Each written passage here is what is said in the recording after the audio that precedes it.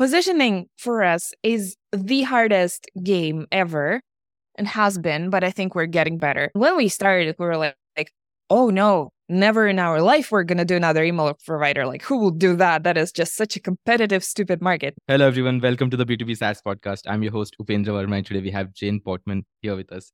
Jane here is the co-founder and CEO of a company called UserList. Hey, Jane, welcome to the show. Thank you, Pendra. Nice to be here. All right, Jane. So let's try to understand a bit about your product and why customers pay you money. Can you just talk about that?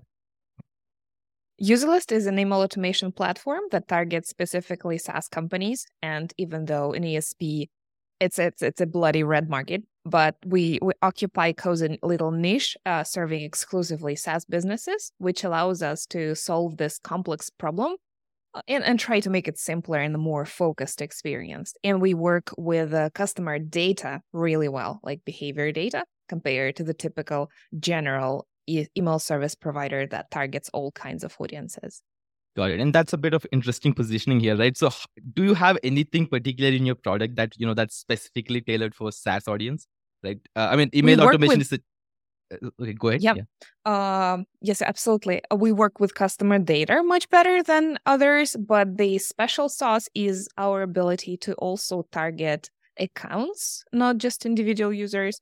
So we absolutely reflect the data structure that you've got, like those many-to-many relationships, roles, all things like that. Because a typical email provider, your ActiveCampaign or ConvertKit, you'll just have a flat list of users. So you will struggle to see what companies they belong to and things like that. We solve that, and we have really powerful behavior-based campaigns targeting companies and segmentation for companies and other cool things. Okay, so a couple of interesting things here, right? So just want to deep dive here to understand a bit more here. So you're essentially a data provider, and on top of that, your software also helps SaaS founders to sort of run campaigns. Is that it? You mean like a customer data platform? Yeah. So I'm just trying to understand where exactly you sit in this whole email automation business, right? I mean, you've got at the top, you have people got to collect those emails, and then you sort of run campaigns to sort of reach out to them. Where exactly do you sit, or do you have a platform that sort of does everything? So what we do, we can help you store both marketing leads and customers inside our database. So for marketing leads, it would be typical, building your email list using lead magnets and stuff. But for the customer data, once somebody signs up for your product, you will then, through the API integration or some other integrations, channel their data to us. So they start appearing here. And then we take it from there, analyze their behavior, help you segment them. You can also view a nice timeline and their profile. And then you can send behavior-based email campaigns and broadcasts based on that. But over the years, we found that it's easier to position ourselves as an email service provider so that we exist as a certain category in the mind of our audience.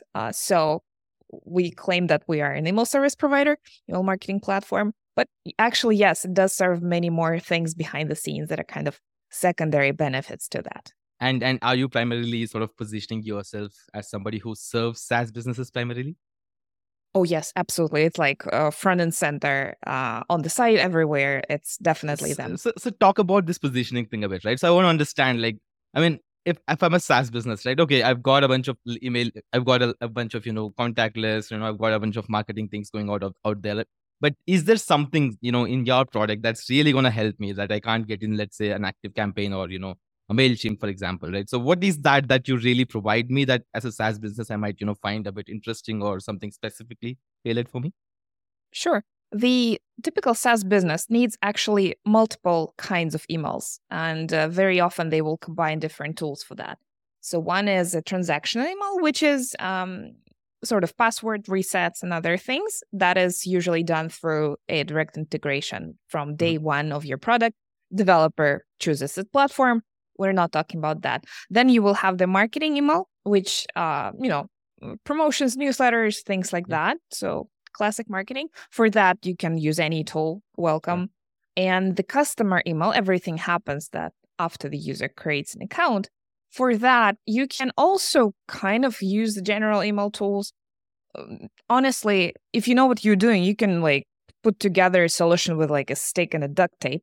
But you're going to not have fun time doing that, because after someone becomes your customer, you suddenly have very rich data about them. You can see their success metrics, what they're doing inside your product, what features they're using.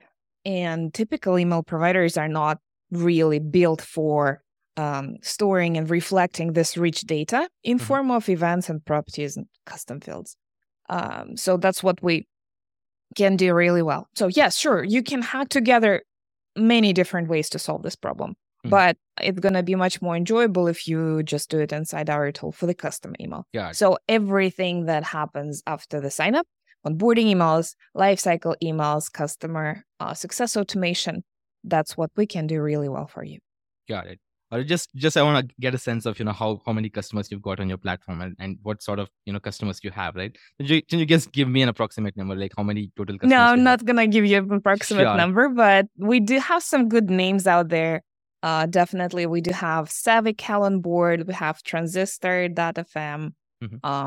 We have MailPoet. Not sure how they use this any longer. So some nice names out there and some nice logos on our site too.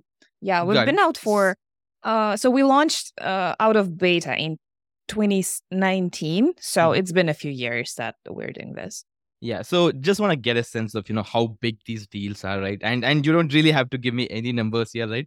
Just help me understand, are these, your typical enterprise deals, or are these, typical, SMB deals where, that automatically get closed? SMB would be the good representation. We're really not heavy into the enterprise.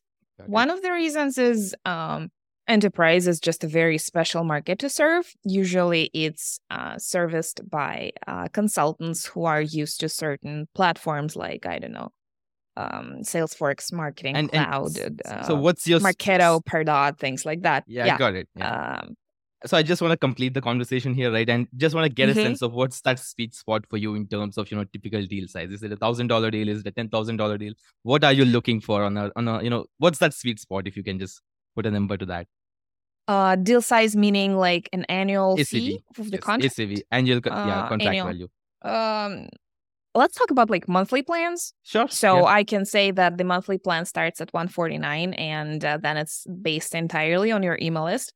And in that sense, really, it does not tie directly to the big, like how big of the business we're serving. So there are sometimes very high value businesses who only have a couple hundred users in their database, and they're receiving enormous value from automating that. And sometimes we have freemium businesses who have a lot of users consistently churning over, but they are not getting much ROI from that. So these are like, unlike some business models, when you can see their revenue and you're like, oh, that's a good way to anchor like our pricing. Ours is not exactly related to that. So we are using the classic metric, the list size. What we have learned over the years is that serving the very, very early startup stage customers is not a great idea, because they just have so many other things to focus on that implementing a platform like ours is not their not their focus. They're not really willing to dedicate money, and most importantly, time and like consulting resources, because buying software is barely like scratching the surface. You also need to implement, integrate, plan, and then write your campaigns. What's that criteria you're looking for? Like, is it got to be like 1,000 people in your list? So do you have any criteria there that you typically use to qualify these leads coming in? The ideal customer profile is somebody with 5 to 10 team members at least. So a super early solo founder can absolutely get value from our product, but it's probably not the great fit. So once a company can afford a dedicated marketer or maybe head of growth, that means this person has time and dedication to work with complicated. And how much typically does your ICP sort of pay you? So if that's what my question was to start with. So you just gave me a profile, right? So you've just talked about your ideal customer profile. How much do they typically pay you if everything works out well according to your plan? It depends. If they're freemium business, it can be a few thousand per month. If they're a small business with like a list of 500 people, that's going to be $149 per month. Well, and it depends on the plan, of course. There is no strong average, I would say. Sure. All right. So let's move on to your origin story. Right? So I just want to get a sense of how you sort of got those first 5-10 customers? Just talk about that story. Absolutely. Usualist, so it's was founded by 3 people. So I'm the first person who brought everybody else together. Um, I'm a designer by trade, but I do marketing. We have Benedict, the CTO, and then we had another marketing co-founder, Claire Salentrop. So we had 3 co-founders who all of us had our own audiences and reputation and networks. So we were kind of secretly hoping that it's going to be a very smooth ride. But no, it wasn't as smooth as we hoped. But the first few customers we got through building the original email list and then running pre-orders to that list. So just leveraging our personal networks and our own little audiences. But I should say that personal audiences do not translate into niche B2B SaaS very well. So if you have your own audience, like don't sleep with an assumption that you're going to build a SaaS and they're going to come. You still have to work on like repeatable channels and things like that. Yeah. So just talk about those channels, right? So what does those channels look like over the past 12 months, right? What are those channels that have really been driving your leads? So just talk strictly from a top of funnel perspective, right? Just try to help me understand how's it looking like today. So our sales cycle is extremely long.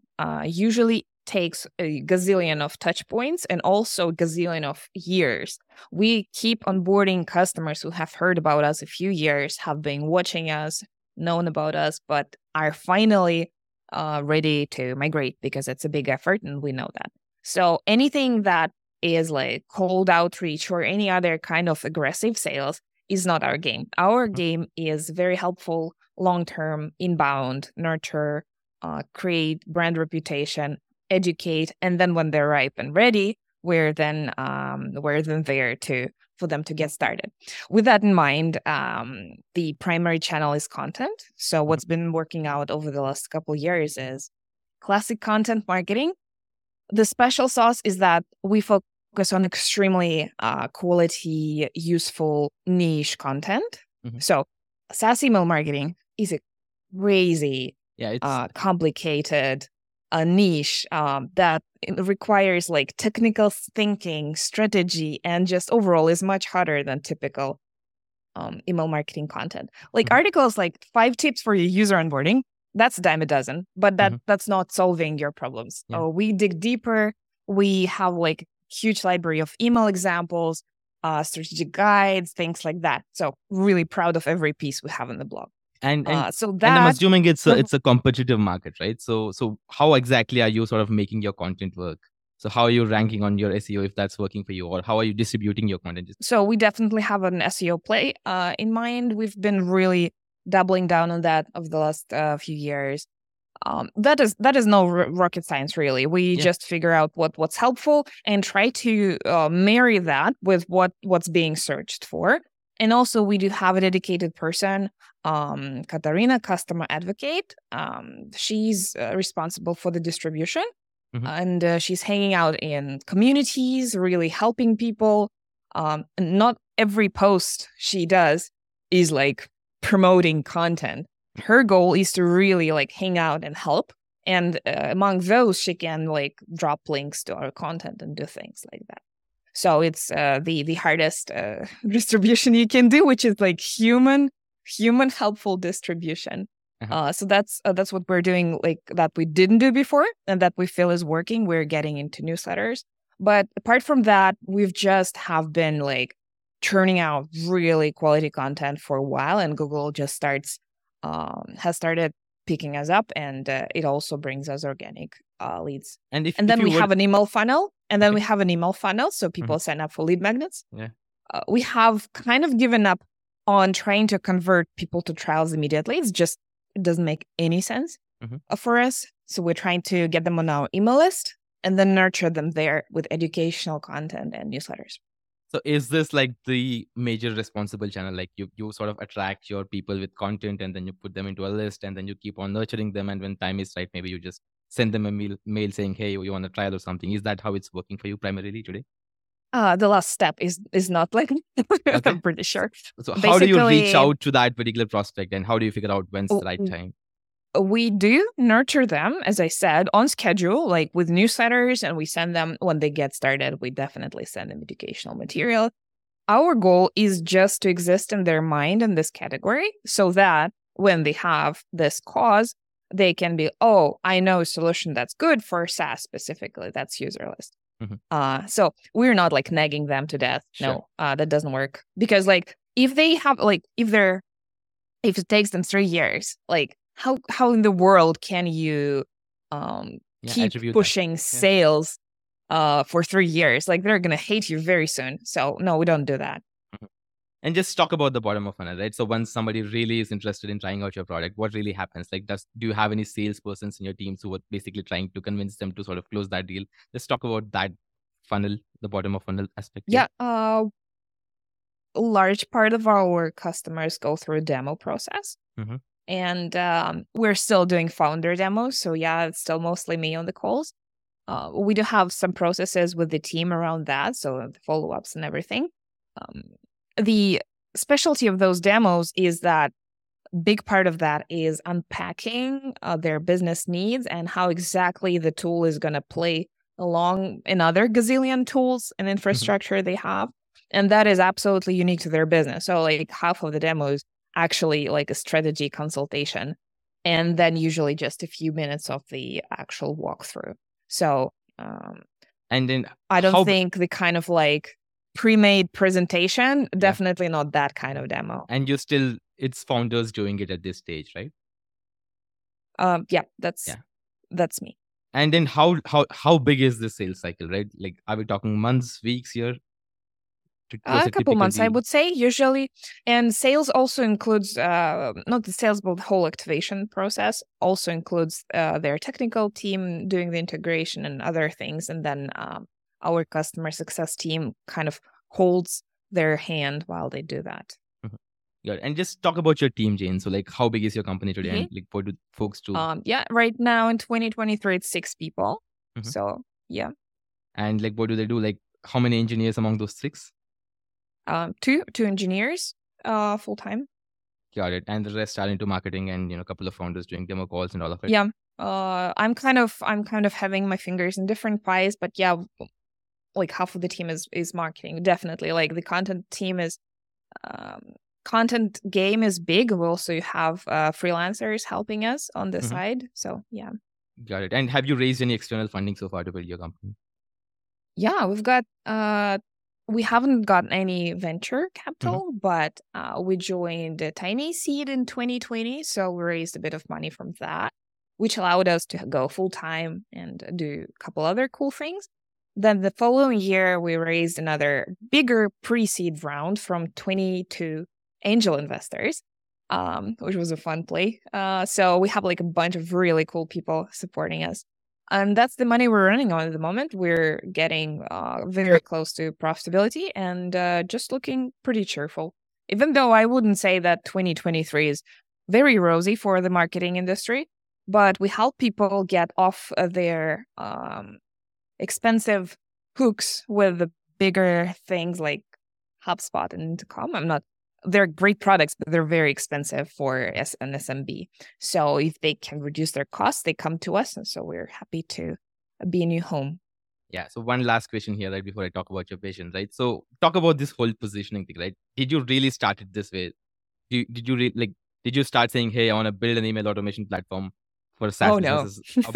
Right? So talk about how you actually managed to sort of, reach here, right? What was that journey like? What really made you sort of, pivot and, sort of, get to this positioning that you have today? Positioning for us is the hardest game ever and has been, but I think we're getting better because there are a lot of value points you can get from the tool, so you can have completely different angles on positioning. And when we started, we were like, oh no, never in our life we're going to do another email provider. Like, who will do that? That is just such a competitive, stupid market. Never. Like, and enter 2023. But yeah, we were thinking about a tool that gets the customer data in and then can send different things based on that. We had email and in-app messages, possibly onboarding guides in mind. So everything that's related to customer activation and retention.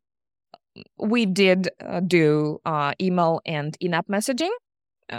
Therefore, the first few years, we've tried to hang by a label of like a customer messaging tool, but really wasn't clicking in the minds of the customers. And then probably 2 years ago, we added marketing email to the mix, and that allowed us to start positioning as an email marketing platform for SaaS that can have be one roof for your marketing and lifecycle emails, and that kind of really helped just simplify it to be an ASP and be on one table in the discussions with all the big names. So we're like, oh, ConvertKit, MailChimp, we're like them, but very, very niche and much more enjoyable, much more useful for SaaS. And so, yeah. And typically the deals that you close on a regular basis, I'm assuming that they must already be using some other service provider. So what's your pitch to sort of convert them to your platform or, try out your platform? No hard pitch, because when they're on the demo with me, they're already really fed up with their existing provider. They're like, there's so much passion in this industry. You either love or hate your email tool. And it's very easy to hate any email tool because it's a complex tool. And if you're not doing good, you just blame the tool, basically. And honestly, it's a big technical challenge, and every tool solves it in their own flavor. And none of that, all flavors are great. Maybe not a great fit for somebody. So we're not doing a hard job of like convincing, but when we talk about advantages, we definitely bring up those company accounts that I mentioned. And we are also super confident in like the cleanliness and focus and the beauty of the user experience, which on its own is not a unique selling proposition, but it does make a difference when you're trying to build like a campaign inside Userlist or another tool. Got it. All right, Jane, one last question here, right? So what's the vision here? Where do you see your company going in, let's say, next 1 or 2 years? Yeah, I can tell you another 5 years. We're definitely heading the same course. We have a big project this year. We're building a visual workflow builder that would encompass not just email as a channel, but it would also have different like nodes that connect different actions from different integrations. So we're like a little bit shifting towards almost an automation suite for your SaaS, so you can orchestrate multiple tools through one data platform. And I'm really excited about that. But nonetheless, we're going to stay in this niche of email service providers and see how it goes. We'll just have that under our belt as a competitive advantage. Got it. All right, Jane, thanks for taking the time to talk to me. Hope you scale your company to much greater heights. Thanks so much, Pandra.